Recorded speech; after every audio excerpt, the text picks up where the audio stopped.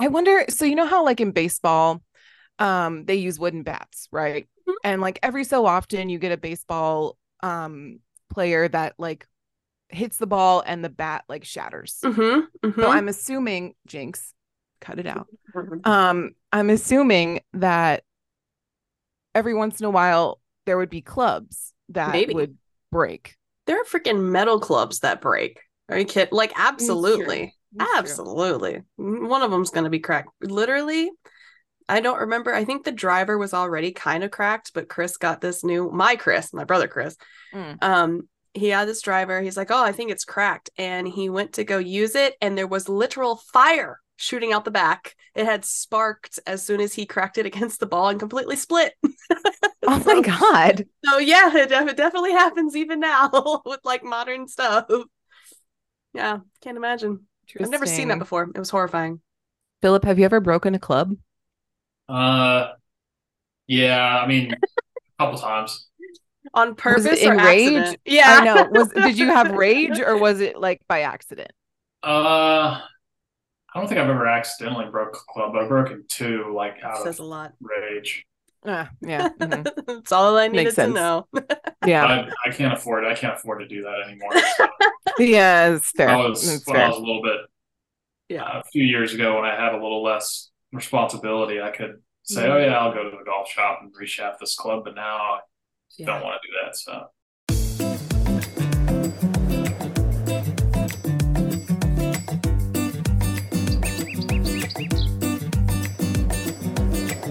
Hello, everyone, and welcome to the show. I'm Blair. And I'm Kirsten, and we are mediocre content. And we are not alone today. We are not. We we have my brother, Philip. Woohoo! Say hello. thanks for having me on the program. You're very welcome. Very professional. I like it. It's way more Yeah, professional than this very podcast professional. is. This is, yeah. That's He's great. bringing a level of professionalism that we lack. Indeed, indeed. But also, he's a very important person. And at this moment, he may or may not have to jet, but we're going to like keep him in as long as we can and hold him hostage here until his job says we can't anymore. So enjoy it while you can, people. Yes. Philip, why don't you tell the people about yourself? Well, I am related to Blair. I'm a brother. Correct. Correct. Good start. Yeah. And I live in Suffolk, Virginia, and I have a golfer. I think that's why I'm here today. And I also Yes. do electrical work full time, and that's Very nice. the basics, I guess. I don't know how far this is going on the World Wide Web, so I guess I don't want to expose myself too bad. Yeah, no fair. doxing. That's fair. Yeah. Don't want to be giving out my phone number and Right. address, I guess. This is Correct. my social. You have a dog. You have a dog named Sunny, and she's so cute. Yeah. Cute. Yeah, she's around here somewhere, but yeah, she's a pit bull, so y'all gotta watch out. She's Oh my God. she's a dangerous animal. I want to cuddle with her. For those who don't know, Sunny is like the least pit bull ever. Can't we say that about a lot of pit bulls, to be fair? That's true. That is correct. Yeah. The majority. She is a sweetheart for sure. Love it. Well, we're super happy to have you on the show, Philip, and we hope that you're excited too, because if you don't know, we are not professional golfers, listener, and that's why we had to bring in an expert. This is a requirement. Philip knows more about golf than probably anyone else that I know. Perfect. And therefore, we had to bring him on for this episode. And the inspiration behind this episode is I've been getting served a lot of TikToks about Golf Girl Summer. And I'm like, well, I guess it's popular, so we should probably do a podcast on it. Is it like girl dinner? It's not like girl dinner. It's more like girls showing themselves in a golf cart, eating a sandwich and reading their book while their boyfriend or significant other golfs. You know, I wish I had golf girl summer in that way, because usually it's just me also sweating in golf gear, watching my brother, my grandfather, and Tyler totally kick my butt for 18 holes in the heat. and I'm Yes. sunburnt and sad. Sunburnt and Sad, the title of your novel. Yeah, that's how it'll be. But before we get too far into it, I guess we should disclaim a little bit because, Yes. as we Yes. said, we are not the experts in the room. So, All right. So basically, as you guys know, if you've listened to the pod, you know that we don't really know a whole lot over here. We're not experts on anything. And if you come to this podcast for any kind of advice, whether it be relationship, medical, I don't know, whatever, life advice, yeah. We're not the place for that. So No. don't take anything of what we say like super seriously. And we encourage you to do your own research in the event that we say something that you're intrigued by. Yes, because we will say it wrong. Yeah. And if we say something wrong, or if you disagree with something Philip says, please feel free to DM us and we'll pass along the message. Yeah, come for him though, not us. Yeah, we not don't know what we're doing. We've already said that. He's the expert.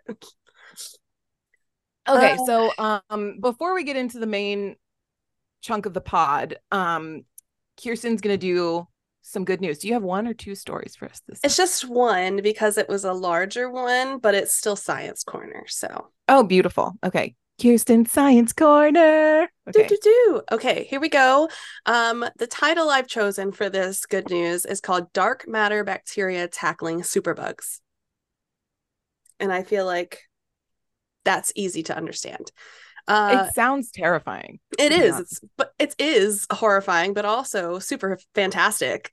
So if you don't know, just a little bit of background, superbugs are what we're currently dealing with in the medical world, where they are bacterium that are severely resistant to everything that we currently have in the world of antibiotics, which is causing a lot of problems for people who are trying to, I don't know, get rid of it.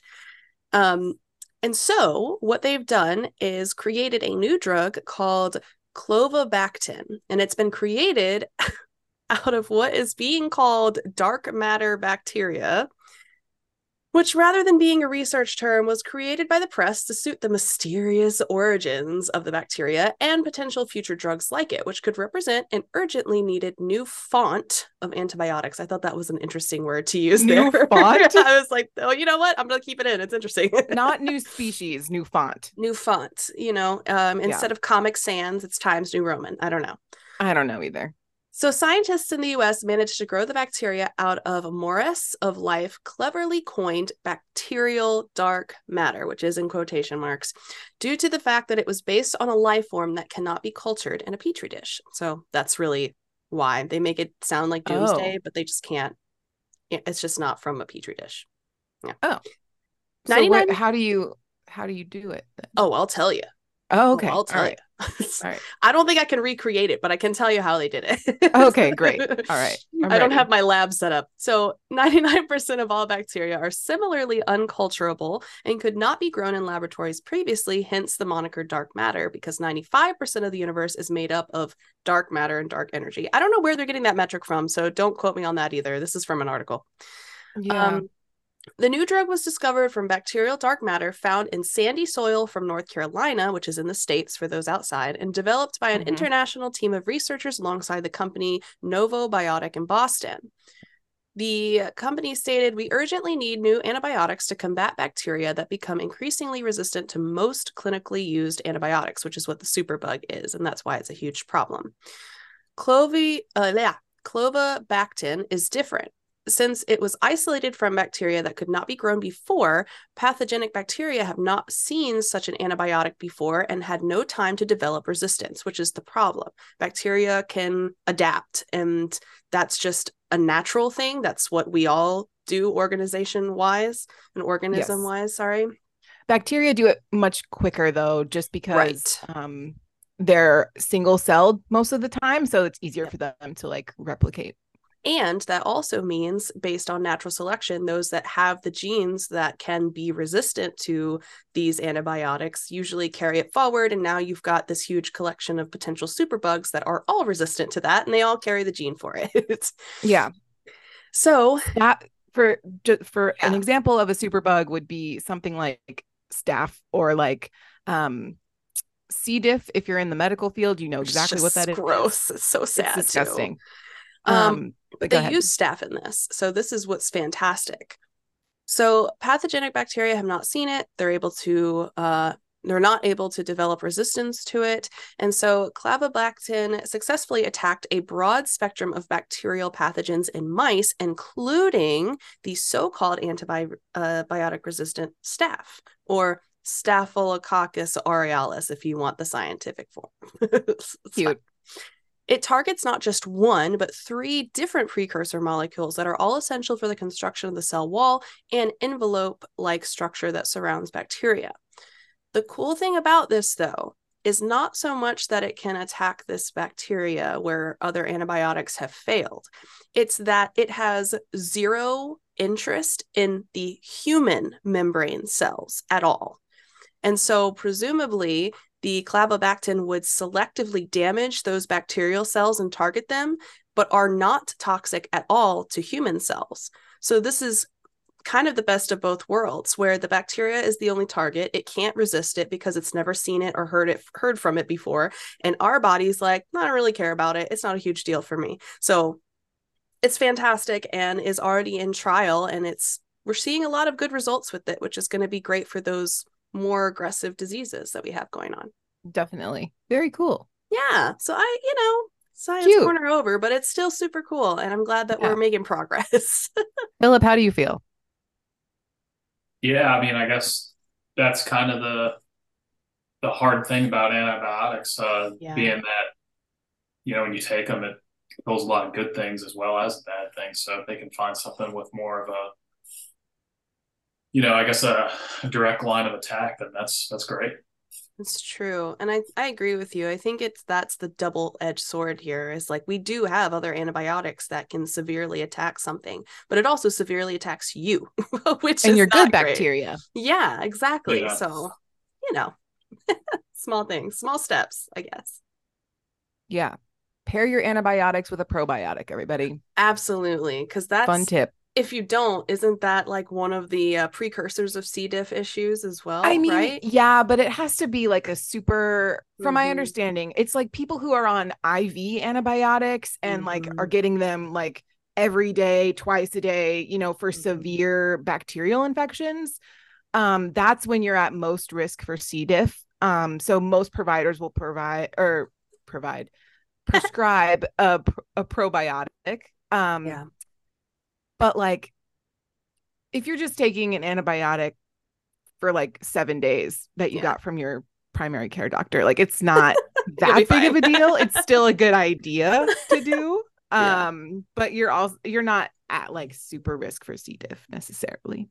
Fair enough. And the probiotic, people, is just helping your good gut bacteria heal and, keep it up to snuff as you're depleting it with your antibiotic. Jinx's tail just wrapped around the straw of my drink. Cat drink. That's my favorite. I love it when I'm drinking coffee with like an open mug and I just get like fur. There's no cat around. It's just in the air. Yeah. Gonna have a hairball after this. It's fine. I'm sure it happens with dogs too, right? You just, the Sunny shed a lot. It's Sunny, right? Yeah. I mean, it's just, and the worst part is like we tried to clean out the back of our car earlier this week and cleaning it out with the shop vac. We have like a seat cover. And I was cleaning that with the shop vac, and then like the vacuum doesn't even pick it up sometimes. So you got to go in there with like a lint roller. Yeah, I said no way. That's what I do for the couches. Is I do a lint roller first, and then I vacuum after that.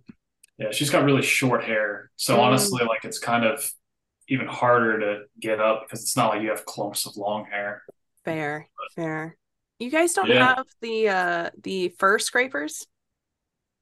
Yeah, we need to get one of those. Yeah, I haven't like been influenced enough from Amazon or whatever to get one. Let me be the one to tell you. First of all, we got the small one for the cat trees because Lynx. I have a rag doll. He's like this big poofy monster. If you don't know what they look like, he's like a Maine Coon but fluffier.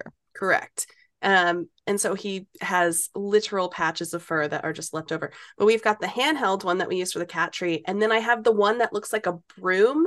And it gets everything out of the carpet. This carpet has probably not been professionally cleaned in like millennia, but I can tell you it is the cleanest carpet we've ever had because of the scraper. And it doesn't even kill the fibers. Like you'd think it would just tear up your carpet, but it doesn't. That's good. Grab one or 2 or 5. Will do. Definitely. Anyway, this is not what this is about. It's not about cats today. Derailed. No. It's about golf today. So the first thing we're going to do is talk a little bit about golf history. And Philip, feel free to chime in at any time if you have any thoughts about this. I just kind of pulled from a couple different articles, as we normally do here. But we'll talk about the origins of golf, and then in the second half, we're going to talk a little bit about golf, the golf community, if you will. Yeah. So we'll see. Okay. So golf originated from a game played on the eastern coast of Scotland in an area close to the royal capital of Edinburgh. In those days, players would attempt to hit a pebble over sand dunes and around tracks using a bent stick or club. It sounds much more difficult the way they used to do it, to be Absolutely. honest. During the 15th century, Scotland prepared to defend itself yet again against the invasion of the Auld enemy, which is basically just England, for those who don't know. The nation's enthusiastic pursuit of golf, however, led many to neglect their military training, so much so that the Scottish Parliament of King James II banned the sport in 1457. So if you ever had any doubts that the chokehold that golf has on people, it's insane. You know that it led people to neglect their military training before they went to war. Business trip is just business trip. Yeah, I got this war thing going on, but we're going out for a niner later. Right. Bring your beer. Do people call it a niner? Is that a thing? I don't know. I just made it up. I'll talk else. I don't know. I've never heard that before. No, I don't know. All right. Although people largely ignored the ban, it was only in 1502 that the game gained the royal seal of approval when King James the fourth. Girl, I don't know Roman numerals. I don't know. I think it's the 4th. IV is 4, right, Philip? Yeah, it's 5 minus 1. Okay, good. Okay, cool. All right. That's why we have the expert in the room. Yeah. So King James IV of Scotland became the world's first golfing monarch. So he started the trend in the royals. Nice. The royal circles. The popularity of the game quickly spread throughout the 16th century. In Europe, thanks to the royal endorsement, King Charles I brought the game to England, and Queen Mary of Scots introduced the game to France when she studied there. The term caddy derives from the name of her French military aides known as cadets. That's cute, actually. Yeah. Mm-hmm. Yep. So one of the premier golf courses of the day was Leith near Edinburgh, which hosted the first international golf match in 1682. When the Duke of York and George Patterson, representing Scotland, beat 2 English noblemen. Whoa. Uh-huh. Mm-hmm. Get it. Yeah. Wait. Whoa. Are they still using sticks and pebbles? I think so. Interesting. Actually, I think it says up here, they advanced to like feather stuffed balls. Oh, yes. Oh. And then like wooden clubs, I think. I got you. I don't know exactly what year. It might say in just a few minutes. That's fair. Jinx, I swear. It's really turned from like Jinx stream to Jinx pod to I know. He's the official TikTok. mascot now, I think. He spends the most time of all the cats.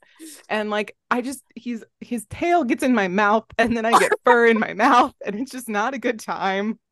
Disgusting. Do you know where that tail has been? Disgusting. In the litter box for sure. Ugh. Yuck. Okay. Moving right along. The game of golf officially became a sport when the Gentlemen Golfers of Leith formed the first club in 1744.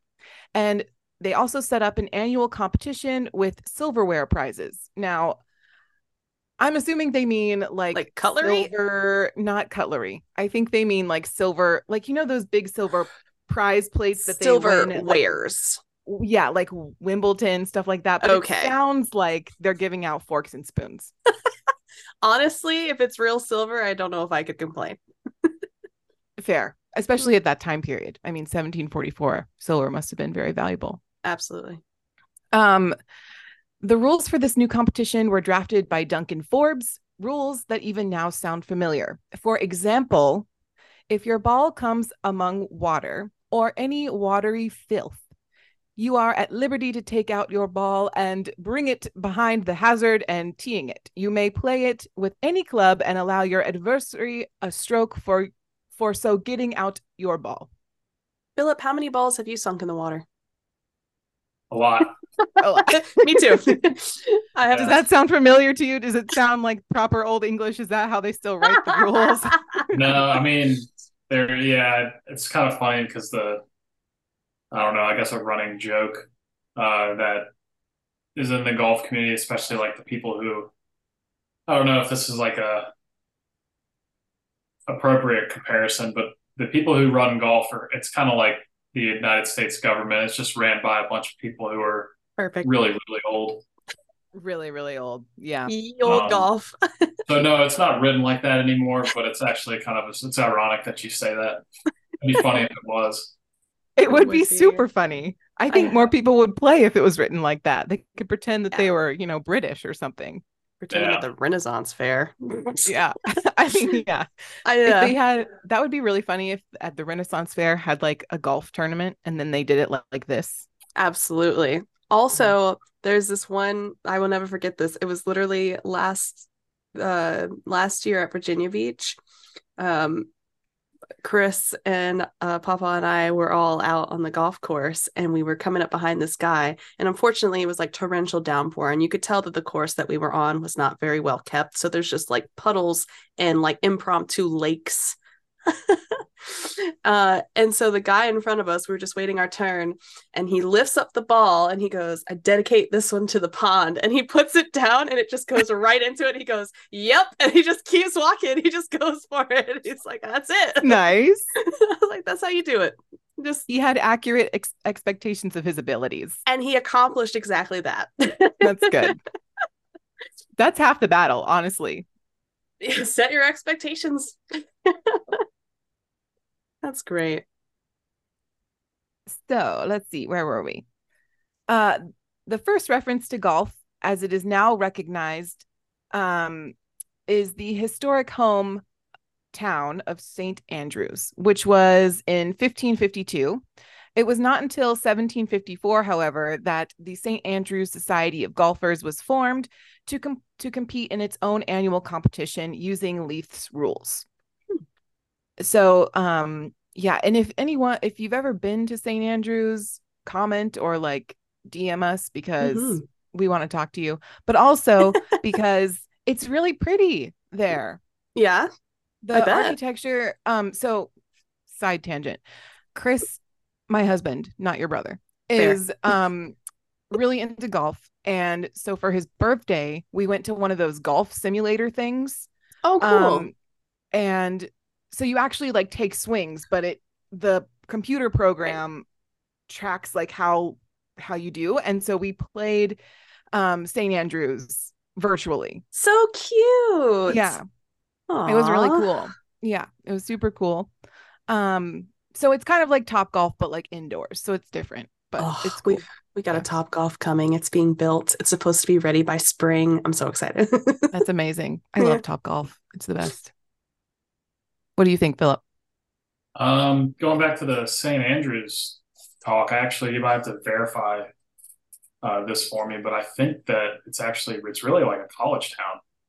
Oh, really? Oh, yeah. Interesting. Okay. I think, like I said, but no, I would love to go. Actually, I've heard even if you're not a golfer, St. Andrews is a great place to go. It's fun. And, great scenery. That's awesome. And like you said, the architecture, and I think the town is just a really fun town to be in. That's cute. If it is a fun town, that makes perfect sense if it's a college town, because there's got to be fun stuff for the I kids. think that's real. That's what I was saying. Like I said, I'm totally guessing here, but I think that's literally all that's there is like the golf course and then the college there. I don't think there's much else. I think it's pretty rural. I mean, the Easy golf peasy. course looks pretty, like there's not a lot of stuff next to it. You know what I mean? Oh yeah, Like, it is. So like where it says St. Andrews provides a unique location for a very special university. Wherever you walk around, you're reminded of its rich and colorful history with buildings both ancient and modern. cute. Yeah, that's adorable. Very nice. And the Yeah. pictures look amazing. It's just a really pretty place. Yeah. I've always wanted to go to like Scotland and Ireland and that kind of area. All right. So the first ever 18 hole course was constructed at St. Andrews in 1764, establishing the now recognized standard for the game. King William IV honored the club with the title Royal and Ancient, which is kind of a diss, low key, in 1834. With that recognition and its fine course, the Royal and Ancient Golf Club of St. Andrews was established as the world's premier golf club. I'm sure he meant ancient as in like standing the test of time, but it just kind of sounds like you're an old grandpa. Right. I feel like it's low-key a diss. Maybe. At this time, here we go. At this time, golfers were using handcrafted wooden clubs, usually made from beech with shafts of ash or hazel. And balls were made from compressed feathers wrapped in stitched horsehide. Ew. Cute. I don't like that. Oh. I wonder, so you know how like in baseball, they use wooden bats, right? Mm-hmm. And like every so often you get a baseball player that like hits the ball and the bat like shatters. So I'm assuming, Jinx, cut it out. I'm assuming that every once in a while there would be clubs that would break. There are freaking metal clubs that break. Are you kidding? Like, absolutely. Absolutely. True. One of them's going to be cracked. Literally, I don't remember. I think the driver was already kind of cracked, but Chris got this my brother Chris. He had this driver. He's like, oh, I think it's cracked. And he went to go use it. And there was literal fire shooting out the back. It had sparked as soon as he cracked it against the ball and completely split. Oh my God. So yeah, it definitely happens even now with like modern stuff. Yeah, can't imagine. I've never seen that before. It was horrifying. Philip, have you ever broken a club? Yeah, I mean, a couple times. On purpose was it in or rage? Accident? Yeah, I know. Did you have rage or was it like by accident? I don't think I've ever accidentally broke a club, but I've broken two like out of rage. Yeah. Mm-hmm. That's all I needed to know. Yeah, I can't afford it. I can't afford to do that anymore. So. Yeah, it's fair. I was a little bit, a few years ago when I had a little less responsibility, I could say, oh yeah, I'll go to the golf shop and reshaft this club, but now I don't want to do that. So yeah, golf is an expensive sport. I will say. Gosh, yes. I'm also more impressed when people do break them on purpose and they like do the break it over the knee thing. I'm like, my knee could never. I would lose the whole cap. Like it'd be gone before the club would crack. That's for sure. Yeah. Oh my gosh. Chris was playing golf this past week and he was playing with a bunch of guys and one of them was a Marine and the Marine like chucked his club and almost hit Chris in the face. Or I was like, oh my God, can't be playing with Marines. Can't be doing that. Nope. Too aggressive. All right. During the 19th century, as the might of the British Empire expanded to encompass the globe, so golf. Oh my. He just really wants to be part of it. I'm so sorry. It's okay. He like stepped on my keyboard and like now I lost my place. And you're okay. You're fine. He just really wants to be part of the show. He's like, you have a guest and it's not me. So rude. All right, hold on one second. I'm gonna kick him out just for productivity's sake, and then I'll be right back. Do you want me to read the next paragraph? I can. Sure. Yeah, you do that. I'll be right back. Okay. So during the 19th century, as the might of the British Empire expanded to encompass the globe, so golf followed closely behind. The first golf club formed outside Scotland was the Royal Blackheath near London in 1766. The first golf club outside Britain was the Bangalore, India, 1820. And then others would quickly follow, including the Royal Curragh in Ireland. I know I spelled that. I know I said that wrong. 1856, the Adelaide in 1870, Royal Montreal 1873, Cape Town 1885, St. Andrews of New York in 1888, and the Royal Hong Kong in 1889. It's amazing. Wow. That's a lot, honestly. And internationally a lot. Yeah. It caught on. The British Empire was vast at that time. Mm-hmm. You're right. They really be trying to take over the world. They do be. We run the world. Wait, who said that? Was that Beyonce? I don't know. That was Beyonce. Ah. The Industrial Revolution of the Victorian era brought with it many changes. The birth of the railways allowed ordinary people, aka poor people, to explore outside of their towns and cities for the first time. And as a consequence, golf clubs began to appear all over the countryside. Mass production methods were adopted to manufacture the clubs and balls, making the game more affordable to the average person, and the game's popularity exploded. Affordable. That's an interesting word for that game. Yeah, right. I don't even think I would say, like, I guess there's more affordable stuff, but like, I don't know if I'd call the sport affordable. I feel like golf, though, was at one point like the royal, like, what is that one where they play on the horses? Polo? Polo. Yeah, I feel like it's very much a country club sport, or at least it was. It's not as much anymore. I feel like more people, I don't know, Philip, what do you think? Do you think it's still kind of like hoity-toity? We have to get a horse to play polo. Yeah. No, but I know. But I mean golf. Truthfully. Number one, acquire horse. Yeah. I mean, that's pretty, that's asking commitment from the sport. If the number one rule is you need a horse. You're so right. Let me clarify. That's life-changing. That's a little. Can you imagine having a horse climb on your desk during a podcast? You just rent the horse. It's fine. You cannot just rent a horse. They have polo here in New England, and it's everybody wears the sundresses, the sweater over the shoulders, the big old hats. Yeah. Mm-hmm. You know, in terms of golf, I don't know. You still have to wear polos so here. I think what I meant to say is, do you think golf is still like very much that, or do you think? Obviously polo is. I mean, the horse argument is solid. Valid. Yeah.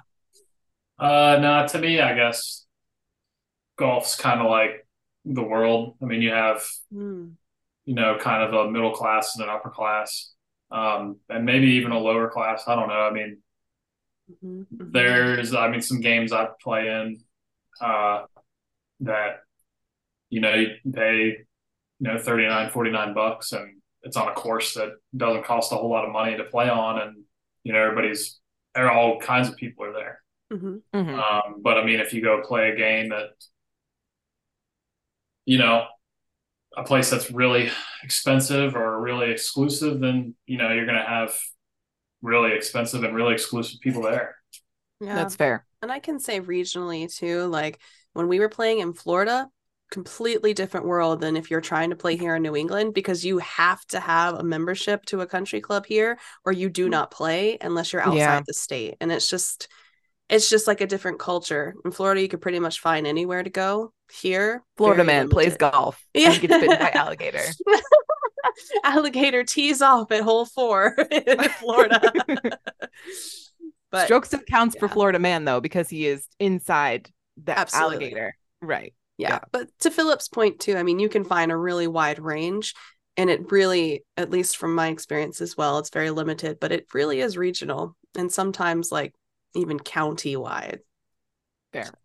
So there's not a whole lot of public golf in New England? Oh my goodness. At least in the state of Rhode Island, there is like a single place and that's it. Like everything else requires a membership. And there's There's one that I forget who was trying to get Tyler, because we took lessons in Florida and we had a really great time, and we're like, oh, we'll just continue it here. Oh no. Yeah. It's like $5,000 to be a member here at one of the clubs, and you still have to pay a monthly fee as well to like continue to use the facilities and stuff. So it's just, but in Florida, we're just like roll up and we're like, hey, got tea times? And they're like, nah, just go on back. That's nice. That's pretty fascinating. I definitely never would have guessed that. I figured there's public golf. Yeah. They kind of gatekeep it here a little bit, but there's a small state. So as soon as you go to like Connecticut or Massachusetts, which is maybe like 45 minutes to the line, if that, you kind of have, again, the world is your oyster, but it's just like this small little microcosm here in Rhode Island. It's very weird. It's fair. Yeah. I didn't know you took lessons in Florida. That's cute. Oh my God, we had so much fun. And Rachel and her husband, we took them as well. That was hilarious. Super fun. We had a lot of fun. Cool. Yeah, I think we're going to start that back up as soon as we get down there, because I ain't paying $5,000 to do it here. I'll tell you that much. No, not worth it. No. Not worth it. All right. The forerunner to the British Open was played at the Prestwick Golf Club in 1860, with Willie Park being the winner. After this other legendary names of the game were born, such as Tom Morris, his son, young Tom Morris. It's like junior, I guess. What? Young Tom Morris. Yikes.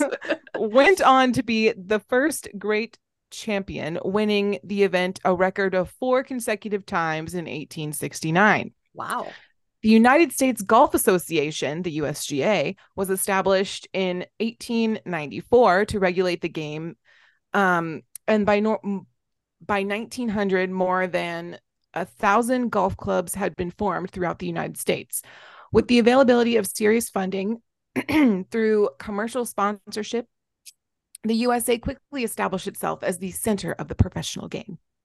Nice. Yay, capitalism.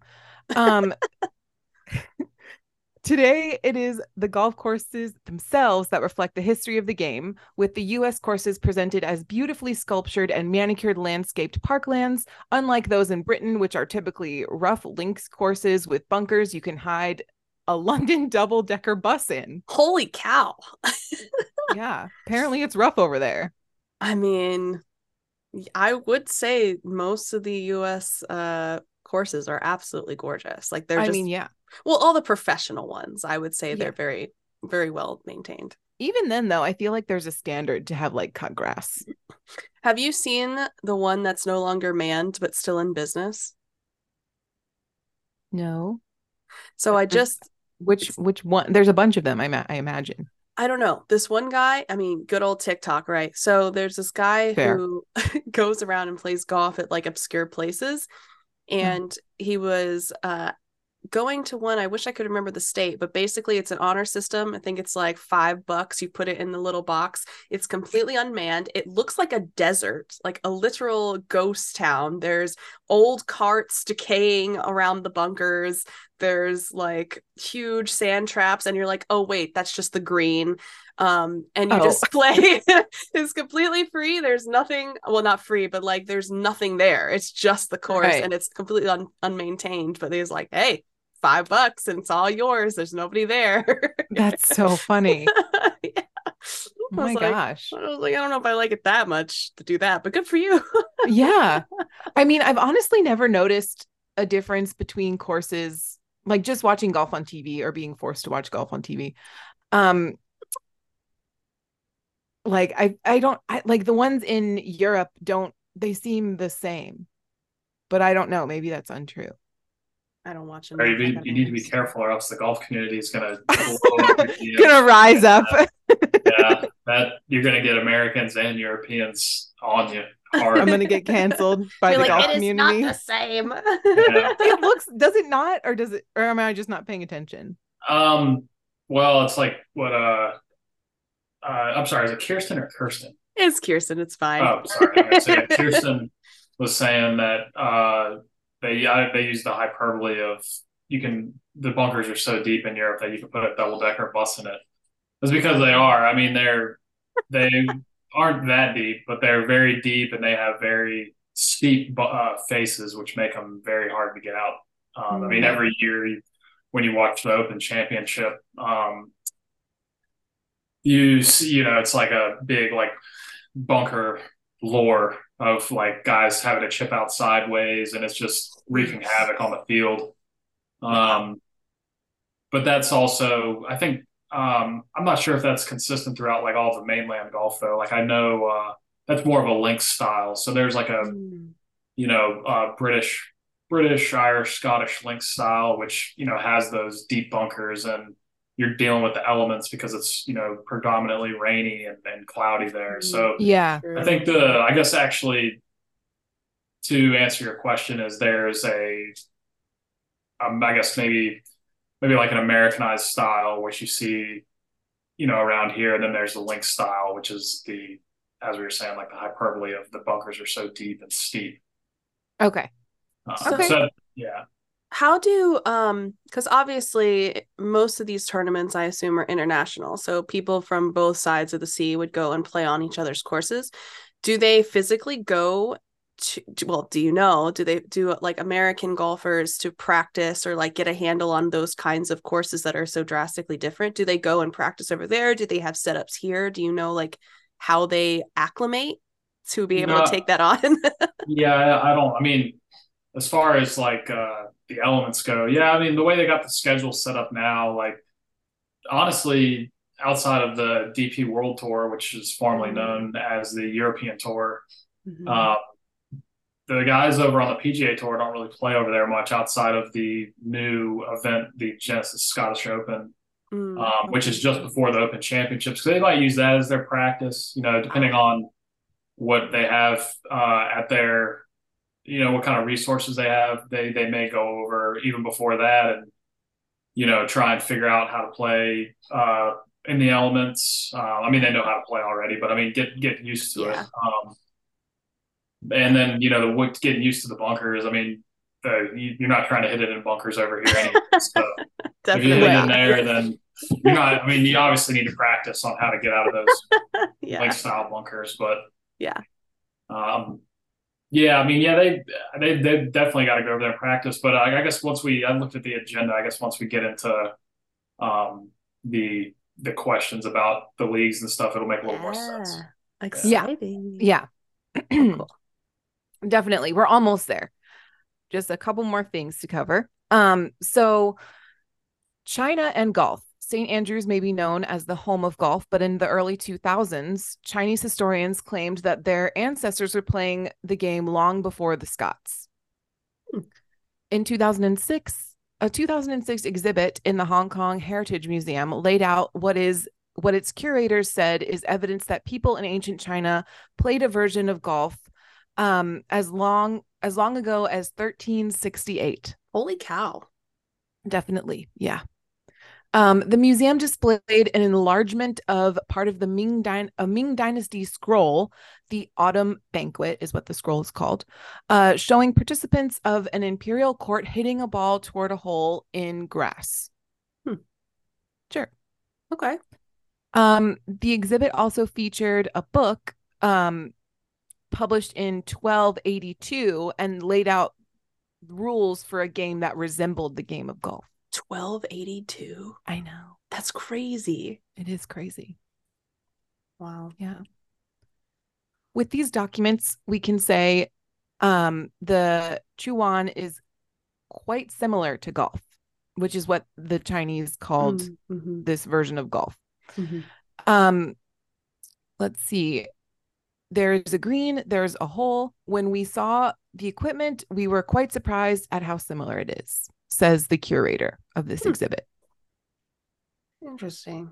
That's a really long time and also vastly separated from each other. So the argument has been made apparently that like every culture has like a stick and ball game because like that's what you have like readily available to you. Sure. And so, I mean, you can make the argument either way, really. Yeah, no, that makes sense. It's just so, and I love that about culture study and like stuff like that, just to see what they grasped on their own and see how similar they are and like how they developed the same exact concepts. Like, that's crazy. Yeah, apparently it's human nature to like create games. You gotta have fun, you gotta have entertainment. I get it. Right. Okay, so America and golf. America's origins in golf, meanwhile, are closely linked with Scotland. In August of 1743, David Dias, a 21-year-old Leith native and slave trader, consequently, received one of the first documented shipments of golf equipment in the American colonies. He got 432 balls and 96 clubs sent from Port Leith to Charleston. Dees had grown up playing the game on the Leith Links, a 5-hole course, where the first rules of golf were established. When the Harleston Green was established by the South Carolina Golf Club in 1841 in a Charleston Park as the first American golf club, slaves were used as caddies. Not surprising at that point. Not surprising, especially for that location. Yeah. So, however, the first reference to golf in America came much earlier in 1659 through a Dutch ordinance in Fort Orange, New York, which later became Albany, by the way. Okay. The playing of the sport was banned in the streets because it caused great damage to the windows of the houses and also exposes people to the danger of being injured and is contrary to the freedom of the public streets. Hey, that just means you're probably not around people who play good golf.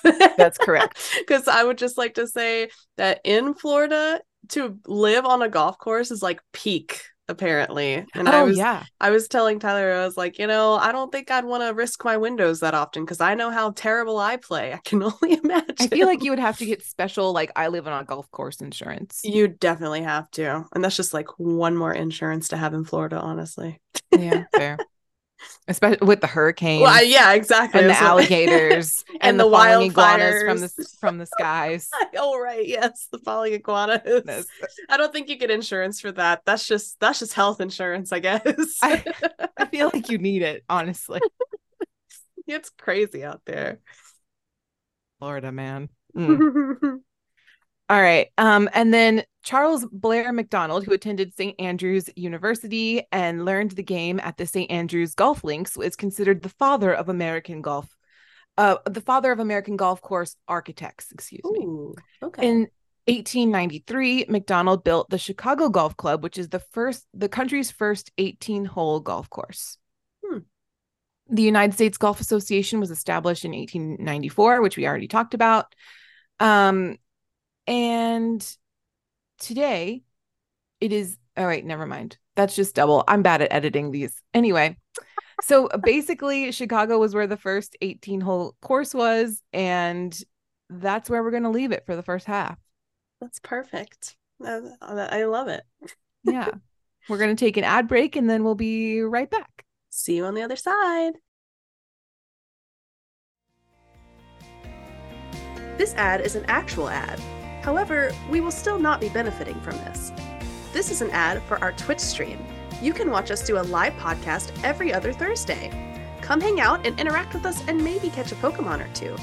And maybe, just maybe, learn something. But honestly, the chances are slim. Catch us on Twitch at 6 p.m. EST or 3 p.m. PST, or a different time in a different time zone that is not in the United States. We would love to chat with you and definitely let us know if you are an OG audio listener. Now, back to the regular audio pre-recorded podcast. Cheers!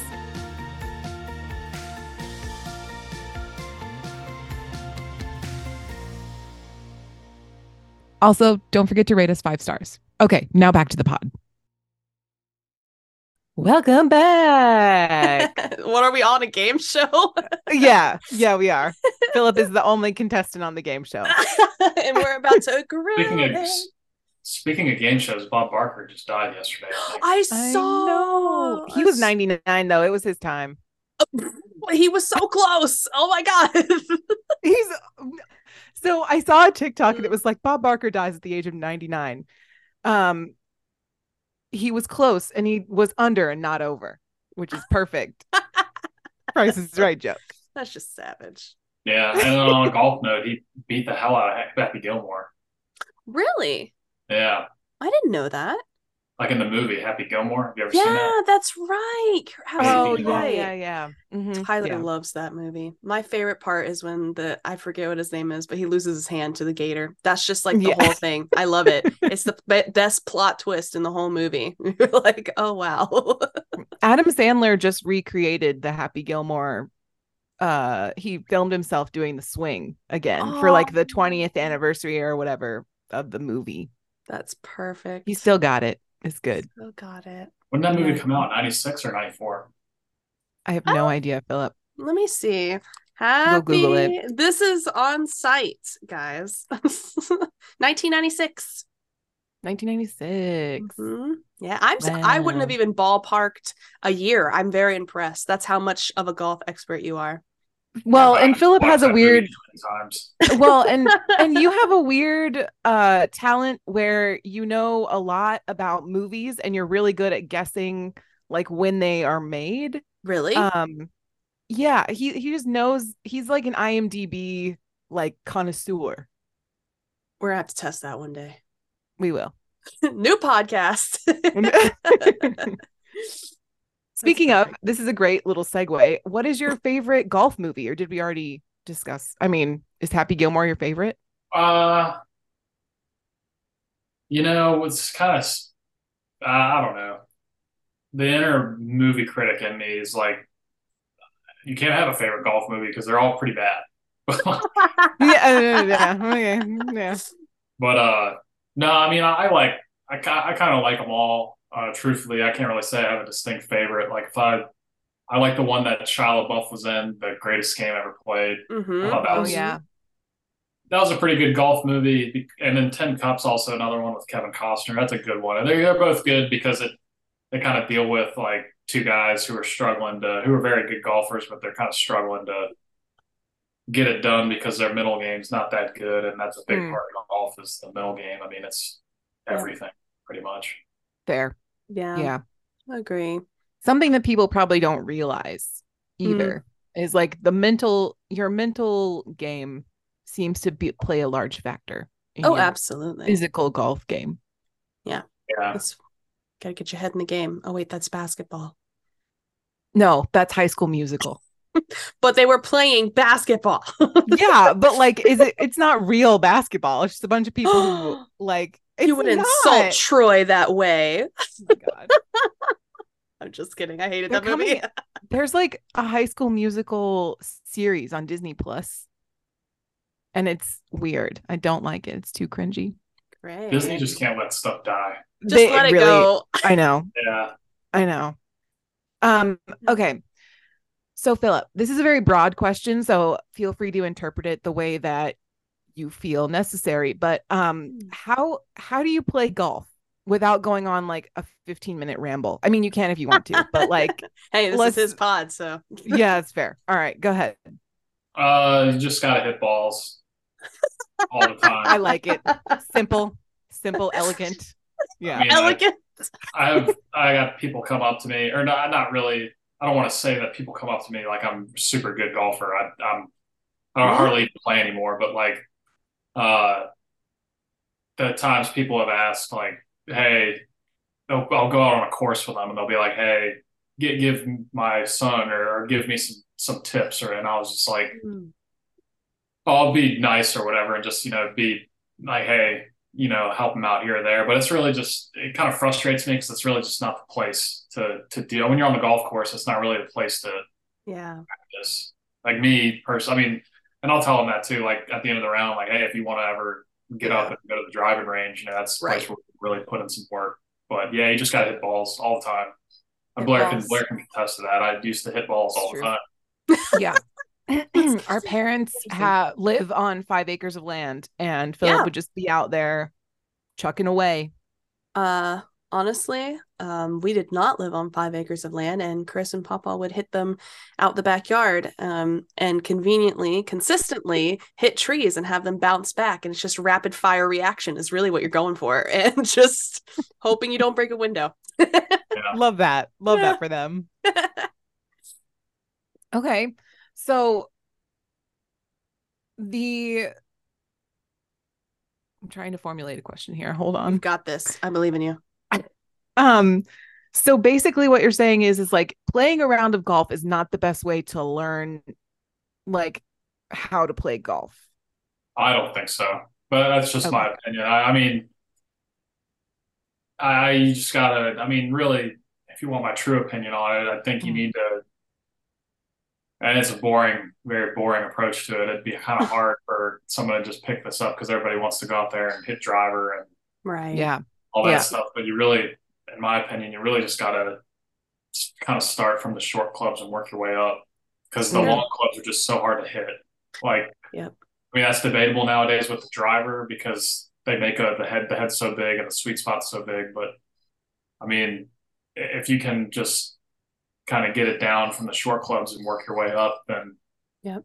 that'd be a good thing to do. But I mean, yeah, it's really, really hard. I mean, I guess people get into it and they learn and they get into the game. I wouldn't discourage anybody. If you want to play golf and just not even touch a range and go hit the course every single time, then by all means, that's fine if that's what you enjoy. But I mean, if you want to have if your goal is to be good and like get down to a single digit handicap and a low single digit handicap, then you need to definitely spend time on the range more often than getting on the golf course. I agree. And that's how lessons start. I'm not an expert either, but anytime that we've done lessons, you always start with like a 7-iron just to get a good feel for it. And you're teeing off for the most part at the range. But the real skill that I have noticed and something that I'm absolutely awful at is hitting from the ground, which you don't think about until you're off the range, which is, it's kind of different when you're in the rough. A range is really smooth for the most part, and you've got the option to tee off or not. But if you are getting into it, I would suggest hitting it off the ground at some point because that's the majority of the golf game once you get on the course. Yeah. Yeah. But nowadays too, I didn't even think of this, but I'm sure nowadays you could probably get a lot of help from YouTube. I mean, I'm not going to say that me and Blair were or all of us were born after the YouTube phase. But I mean, I feel like when I was a kid, I never really thought to hey, I'm going to go on YouTube and look up how to do something. Yeah. YouTube was very different when we were growing up. I feel like it was content only almost. Absolutely. Yeah, for sure. Yeah. For those wondering what generation of YouTube we're talking about, it's Shoes, Numa guy. Shoes, Charlie the Unicorn, and Llamas with Hats. So if that, all solid videos. Some may call it the golden age of YouTube. Some would say. Some would say. And they would be correct. All right. So this is a kind of silly question, but do you think golf is fun, and what about golf makes it fun for you? Yeah, I think golf's fun. There's been times where golf wasn't fun. But I think now that I'm kind of, I guess, I don't know. You just can't take it too seriously. I mean, that's like the core thing is just enjoy it. But I don't really know. I guess I don't really know what makes it fun, to be honest with you. I guess I was fortunate enough that our dad and grandpa were into it. And I guess as a child, I saw it and it was cool and it was always on TV. And right. I remember that fondly. Yeah, I don't know. And I guess I enjoy that's something you do yourself. Like everything that you get out of golf, you put in. And that's enjoyable to me. Yeah. Nice. Very cool. Yeah. I think from what Chris comes home and says is he makes one good shot around and he's like, this is what keeps me holding on until the next time, because the rest of it was terrible. It was the one good shot. That's the age old kind of saying is that you only hit a few good shots and that's what gets you out there the next time. But right, it's actually a really good question. I don't really know. Yeah, I guess that's all I got for what makes it fun for me. I guess it's fun to get out with your friends too, and you do have a lot of friends who play golf. Yeah. Nice. But yeah, I mean, and then competition days were fun. Playing college golf is fun, and yeah, I mean, it's a good sport. It's fun. Yeah, you're outside. Nature. You can go. Yeah, that's another good point too. Yeah. We enjoy playing with the family too. It's always the weird memories we make, and it's usually when we're at the beach vacation because that's just when we're all together. I destroyed a family of ducks once. Oh God! And that's all they talk about now. Every time, duck murderer. I wasn't even a murderer. Okay, literally. I think it was either Tyler or Chris who was just like, "Don't hit that duck family. Be careful of the ducks." And I was like, "I'm not gonna hit them." Beams it immediately, right away, and they are just like whack whack whack, just like having a conniption. And oh my God! Now I'm just the murderer of that duck family, and I'll never live it down. And that's what makes golf fun. And that, yes, yeah. We are mediocre content. We approve this message. No ducks were harmed in the making of this podcast. Not in this podcast, but definitely that golf game. Okay. So we kind of already talked about like good tips for beginners. Who's your favorite golf player? Probably our guy Tiger Woods. Ooh, controversial. Yeah, I mean, well, I guess I don't know. He's I grew up watching him. Honestly, I remember. I don't know if you remember, Blair, but I remember the 2005 Masters when we were watching, and he hit that chip, and it kind of right there on 16 at Augusta. And it was like the perfect ad for Nike because the ball was like right on the edge and the Nike swoosh and then it like dropped right in. Oh, that's perfect. Yeah. Yeah. I mean, I guess playing actively right now, probably Brooks Koepka. Okay. Who's the Orange Man?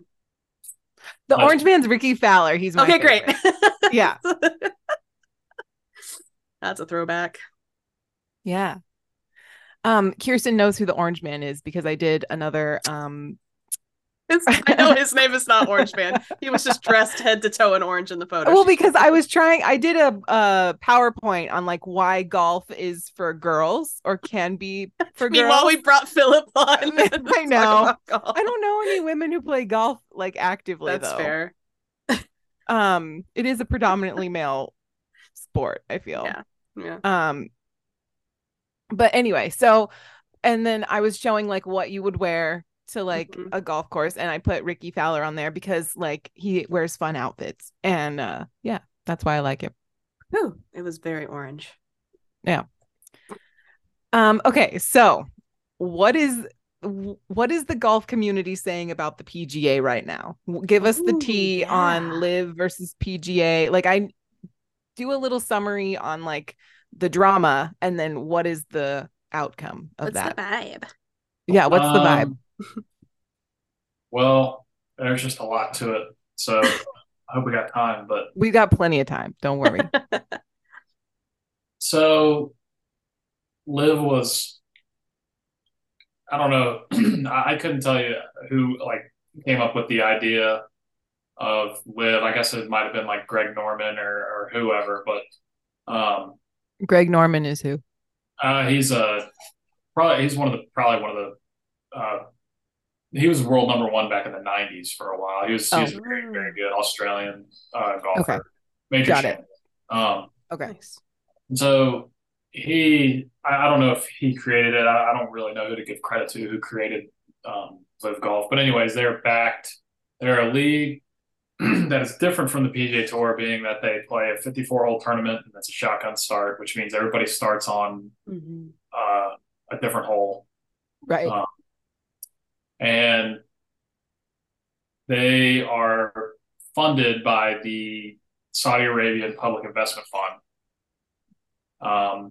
And they came about, and so then they started kind of going around and asking guys on the tour, bigger names like, hey, you want to come play in this league? And We're going to have play for a lot of money. It's going to be very, very lucrative. So they came over and they're asking a lot of the top players, hey, do you want to play in this league? And I just don't really know. They were offering them a lot of money, right? Yeah, very. I mean, some people had 9-digit offers. Some people had 8-digit, 7-digit offer. Big offers. Isn't that poaching? Well, I mean, yeah, it kind of was, but I think the idea that they had that, maybe they could play both, right? So they would play some guys would play live golf, and then some guys would play PGA Tour golf. I think that was kind of the thing, but I think it was kind of the idea. But I think where a lot of the drama came from was getting involved with Saudi Arabia's money. Fair. Yeah. So I have a question about that. Was Live Golf fully funded by Saudi Arabia, or was it just like one of the donors that got like kind of blown out of proportion? As far as I know, it is solely funded. Like all of that money that you're getting, if you play for Live, you're getting paid out of the Saudi Arabia, out of the Saudi Public Investment Fund. Okay. So yeah, and that's kind of where I think a lot of the drama started out. And once they started kind of rolling out, giving out these offers, slowly but surely, guys jump ship. Mm-hmm.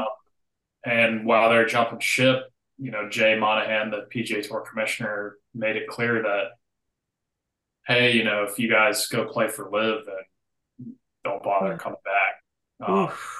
Yeah. In layman's terms, I guess. But yeah. So a lot of guys left, a lot of top players, a lot of players I like watching, like Brooks Koepka left. Mm-hmm. Bryson DeChambeau, Cam Smith, Mark Leishman, a lot of top players. Justin Thomas too, right? No, Justin Thomas stayed on PGA Tour. Oh, okay. JK. And yeah, so a lot of guys did leave. They took a lot of money. There was even when they came out and said that if you jump ship from the PGA Tour and go over to Live, you're going to be banned. A lot of guys came together and created a lawsuit, and we're going to sue the PGA Tour.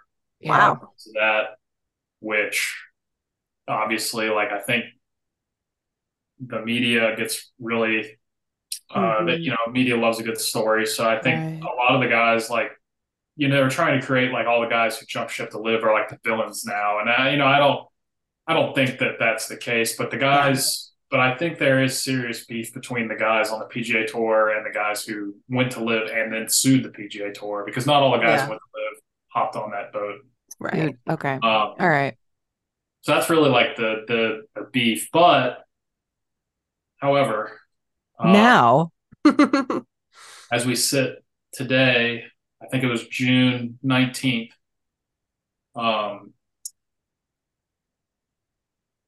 The PGA Tour and Live struck a deal, and I guess they're going to merge. Whoa, what? Yeah. After all that controversy? And that was just kind of dipping your toe in it. I'm kind of trying to give you the beef light version. The lightest, the leanest of beef.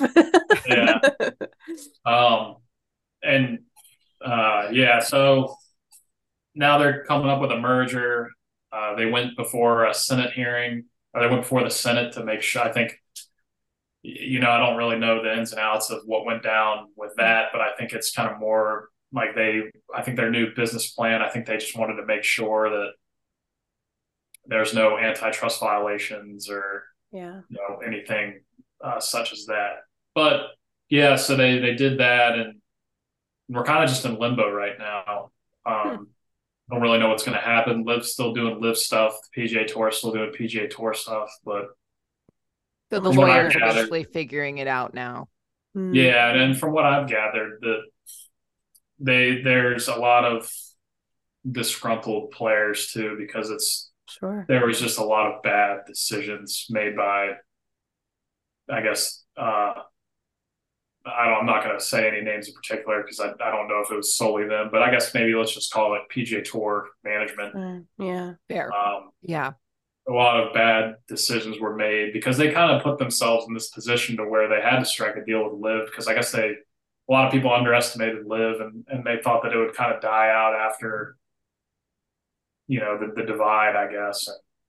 But the thing is though, is like, I don't know anything about the Saudi and Public Investment Fund, but from what I've heard and kind of gathered, I guess, is that there's just unlimited money over there. Like, I mean, it's like, yeah, like they're just, no matter what you do, they're just going to keep pouring money into what they have.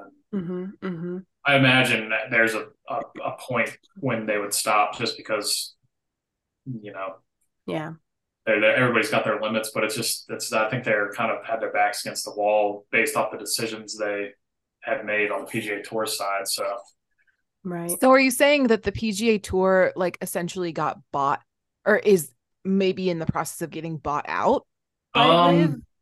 Well, that was kind of the initial reaction. So there's a ton of memes. I don't know if you guys are big Office fans, but there's a ton of memes where it was like Live's the Michael Scott Paper Company and the PGA. Yeah. That's what it sounded like at first, and it might end up being something like that. But I think I'm glad this isn't like an official golf podcast, because I don't have I don't have any like hard facts, but I think based off of what I've seen, like the guy who is the chairman, I don't know his full name, but I think his first name is like Yasser. I think that he got himself a seat on the board, I guess, of the PGA Tour, and that was kind of that's like the way the new business plan is going to be. I think he's going to be a member of the board, and I don't know. It's kind of depressing, honestly. Like not depressing.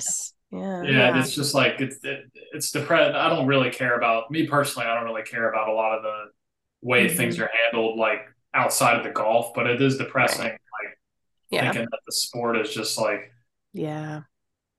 it's not even like it's almost like the news hasn't even been about the sport lately. It's just all about these conflicts, and as a fan, that's hard to watch. Yeah, because you're just there for the sport and you're there for the players and watching, their games and seeing how they're performing. I imagine it's just like, well, the politics of it just aren't as like riveting. It's kind of destroying the image, maybe. Yeah, I mean, it's just there's a lot moving, but I mean, yeah, I don't know. It's it's kind of like I said, it's just a lot of stuff going on, a lot of money, a lot of power. Yeah.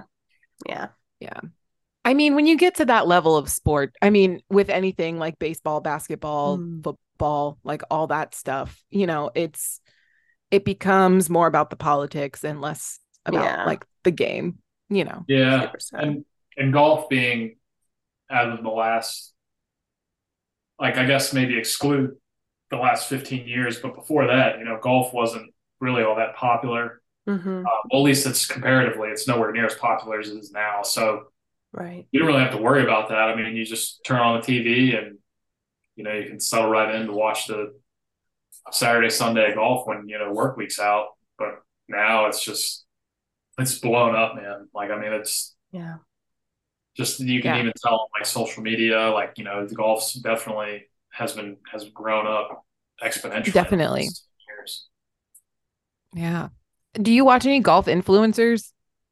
I'm a big fan of like the no laying up stuff on Spotify. Oh, nice. And they have videos and stuff on YouTube. I haven't really watched much of their stuff, but I don't know if they are considered influencers. Those I think they're kind of more like I think they're kind of more like journalists. Oh, okay. Nice. But they report on the game. I guess since they have some of their YouTube content, I guess that's kind of influencing. But I don't know. I kind of see them more as, journalists, and they're delivering a good. Are they with like an official network, or do they do their own thing? Well, they do their own thing. Yeah, they're not associated with any major network or anything, and that's kind of what I like about it, because I mean they and they're pretty down to earth, so they don't really have any reason to wash or like mix up any of the stuff that they deliver to you journalism wise. Right. And yeah, I've been listening to them for a long time now. I've been probably, I don't know, I was probably maybe 4 years, 3 years. Nice. But it's just good golf content. Good. Nice. Very cool.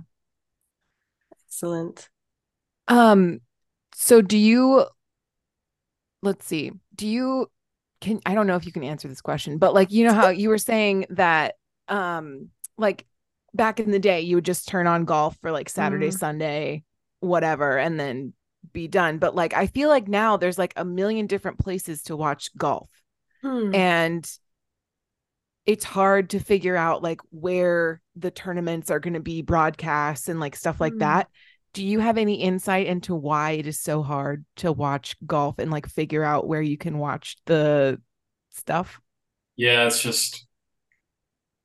really just kind of like what we were talking about earlier about the rules of the USGA and how you got to talk. It's just a bunch of they're politics. really and I've developed a lot of the takes I have on it from the like no laying up stuff I listened to, because I didn't really have much of an opinion on that. I just kind of figured that's the way the world is these days with everything. But like after listening to those guys and kind of them talking about like the actual like product of golf on TV, it's bad.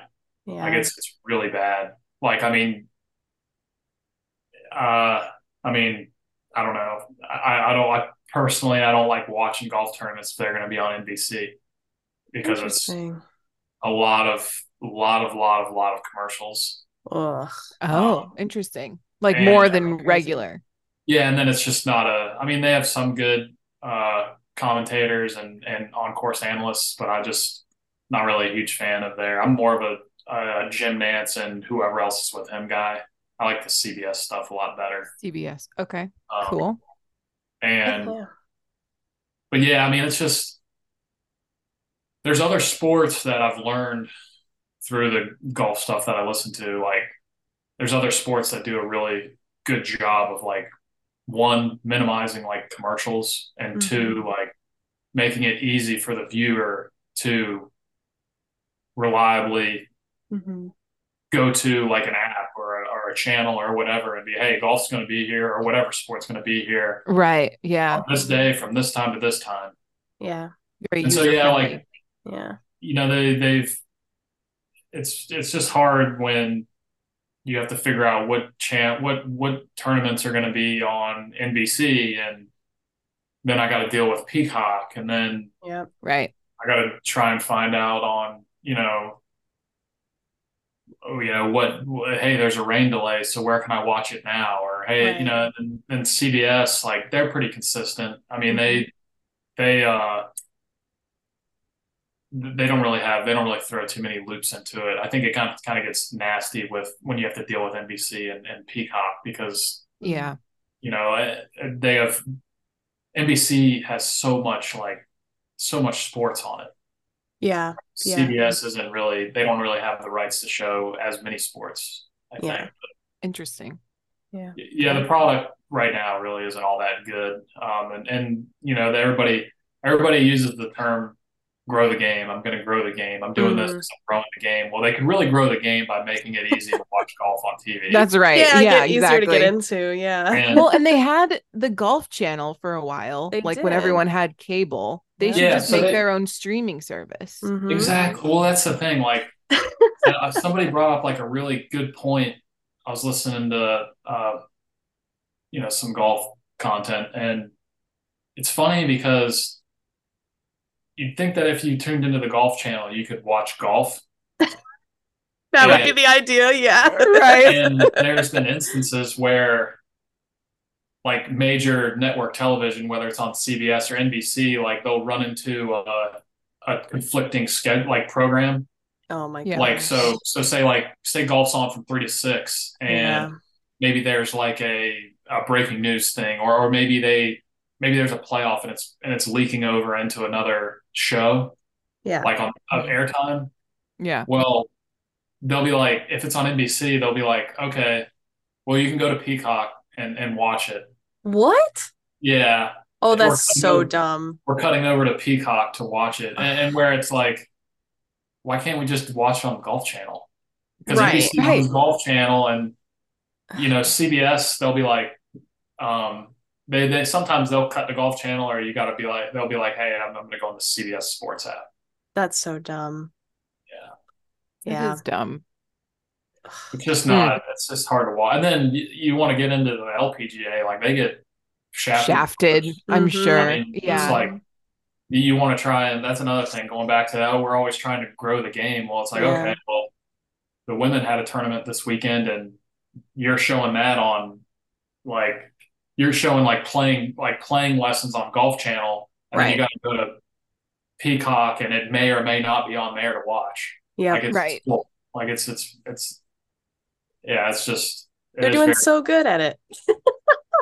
So Grow the game, good. JK. yeah. I mean, it's Well, just and I mean, that's a whole other argument with like women's Yeah. sports too. I mean, women get shafted constantly. So in and terms of like and the worst promotion. part about it is like they've even like commented on that. Like major network Yeah. television will be like these. I think they were using a catchphrase one time where it's like women are worth watching. I think but it was for like a whole Mm. like WNBA, LPGA, and all that stuff. And they Mhm. Mhm. broadcasted this like blanket like statement, and then very next thing you know, Yeah. I think women were supposed to be on TV, and they cut it for something. Like I Yep. mean, Yeah. I can't remember. I don't know if it was like a LPGA or WNBA. Like I said, no hard facts here, but I do remember something like Yeah. that. Yeah. Sure. Yeah. I wouldn't be surprised, honestly. So it sounds like it's difficult to watch because they claim that they want to grow the game and claim that they want to do all these things. But in terms of actually like making moves to make those things possible, it's absolute 0% work and effort to I mean, move it. the big defense is like contracts. We got to adhere to Sure. contracts. We have so many ads. Like we have so many people flooding money into this thing. So we got to make sure we get them their ad time. Well, yeah. I don't know, flood your ads on Thursday and Friday when most of the people are watching the golf tournament, and let's watch like commercial free golf on the weekend. Right. Yeah. And also like, I understand getting the ads in, but if you're not pushing content other than ads, who's going to support the channel? Like it's just an advertisement at that point. Yeah. And they just do, like I know NBC especially, they've messed it up a lot for me a few times because I'll be watching some golf, golf late in the round on a Sunday. So it's coming down to the wire. And they have this thing called playing through. So like they'll show like a few minutes of golf like live being commentated and everything. And then they'll switch to playing through segment where it's a small television, like a small window on your television, and then the rest is like yeah. Oh, I hate that. Yeah. And they'll do that. And so there's no audio on the golf. And there's like been some really good shots, and they'll come back and be like, oh, on playing through, we just had, for example, like John Rahm stick it to 2 feet, to have this putt to come into the lead. And it's just like, well, thanks. Like, I'm glad I got to see it on a small box on my TV screen. Like, glad I could be part of that experience. Thanks. Yeah. Yeah, that's a great point too, is it's all about an experience and like the experience watching golf, for especially casual fans, I imagine probably won't be too upset about it, but like the diehard fans out there, like it sucks. Yeah, it does suck. But even if you're just trying to get into it, it's going to be really difficult to get more people into a sport that can't even access it or feel excited about the content that's being pushed. So definitely. Even if you're quote growing the game, you're also not like growing the mindset for the entertainment of it either, because you're not allowing the access to filter in easily. Yeah, because I love watching golf on TV. I always have, and like another good example where I'll spread the dish ragging here, I guess. But CBS messed up, in my opinion. I thought it was horrible how the tournament just before the British Open, the Genesis Scottish Open, which is a elevated event. It's a pretty big tournament, and Rory McIlroy and this young and upcoming Scottish star, they're playing in Scotland. This guy Bob McIntyre, He's an up and coming star. It was those guys dueling it down the stretch. Wow. And I was like, once I found that out, because I woke up in the morning, I wake up pretty early on the weekends, like 6:30, and I was like, man, this is going to be a really good finish. So I go downstairs, go to turn on CBS, and it's like, I don't know what it was. It was like either local programming or whatever. I was like, are you serious? What? Like, this is going to be like a monumental thing, especially if this young Scottish star beats Rory in Scotland. Rory. No, and like, so I looked up on my phone. I was like, where can I watch the Scottish Open this weekend? And they're like, oh, you have to download the CBS Sports app. Oh my God. Watch it on there. Luckily, if you know, YouTube TV though, it's true now. So like, true.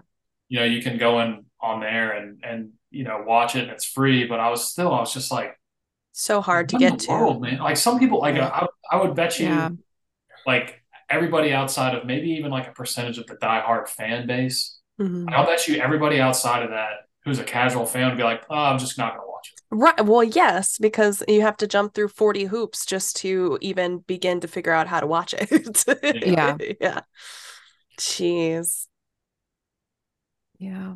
It's so funny though. I mean, I feel like not the advertising, but like the powers that be in golf feel like the audience of golf is still like older men. And I don't think that that's necessarily true anymore. I think a lot of like young people want to get into golf, and like we like our content to be accessible.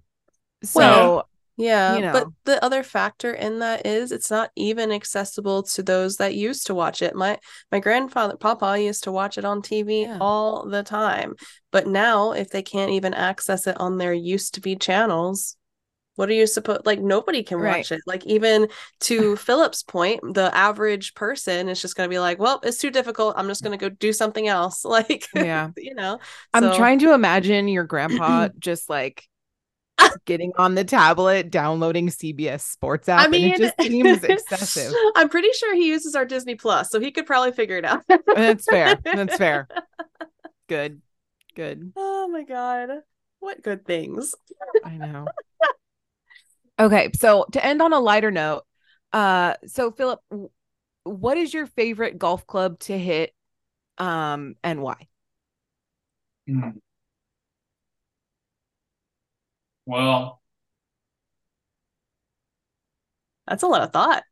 Yeah, I guess you can pick two if that makes it easier. Yeah, it's probably situational, right? My favorite, I mean, I guess just what I get the most enjoyment out of. Sure. Yeah. Maybe. Yeah.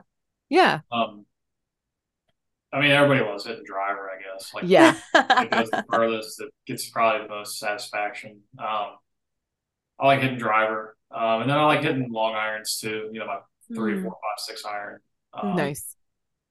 Just because I don't know, I got a pretty good long iron game. Nice.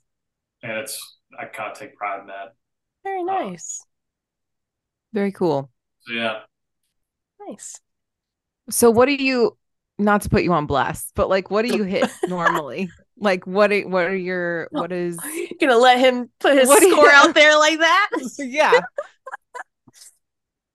Tell the people. I don't know. I guess I can, like I said, I hardly, I mean, I just, my golf has slowed down to like a snail's pace. So I got on my handicap, my the SGA, Virginia State Golf Association app, like my 20 scores, my last score on the list is from February 21st, 2022. So 20 times ago was 2022 early, but my scoring average on there out of my 20 scores is 78.3. Wow. That's awesome. That being said, that I played in the club championship for our social club like a couple weeks ago, and I shot 90. So dude, I don't even want to hear it. There's not a single golf course I've ever been on where I haven't been over 100, and I just want to say that with the most confidence. It's still fun though.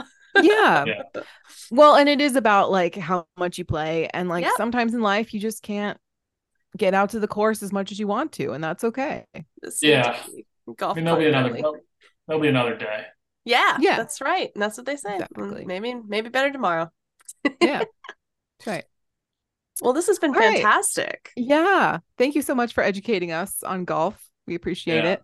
Like I said, take a lot of those statistics and facts I threw out there lightly because it's mediocre content. I mean, the show is called Mediocre Content for a reason. And that's why we do the disclaimer at the front, because we don't want anyone to think that we know. You guys ever have anybody jumping in your like instant messages saying like you guys are 100% wrong? Ever? Never. I literally wish. Not one time. I wish that they would. I wish anyone would DM us, honestly, negative or positive. That'd be great.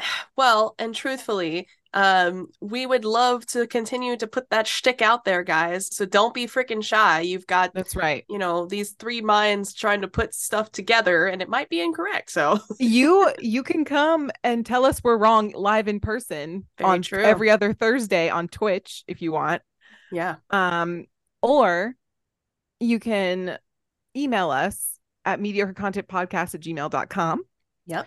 You can follow us on Instagram at Mediocre Content Podcast, or on Twitter at Mediocre Content Podcast. But we're kind of getting rid of that. Oh, wait, not Twitter. That's not what I meant to say. I meant to say TikTok. I meant to say TikTok, not Twitter. We don't like it over there. We're not doing that. Formerly known as Twitter. And is that it? Is that all we have? Yeah, I guess. Thanks, Philip, so much for being here again. We hope that you had as much fun as we did. Yeah, maybe we'll bring you on for the convenience store debate one. The Sheetz versus Wawa coming 2024. Just pick stuff that is in the same ballpark. I mean, don't be throwing Buc-ee's in with the shit tier like Wawa's and Royal Farms. You're so right. Gotta be selective about these debates. Yeah. But I mean, if there was another, I guess that's the whole thing. Like, if there's a rival to Buc-ee's, then that would be a debate. I don't think there's a rival out there. You know, the whole West Coast has no idea what we're talking about right now because they don't have convenience stores like we do on the East Coast, and I feel bad for them. You should. It's inconvenient. It's inconvenient. Exactly. And on that note, guys, we'll see you next week. We shall. Cheers. Cheers.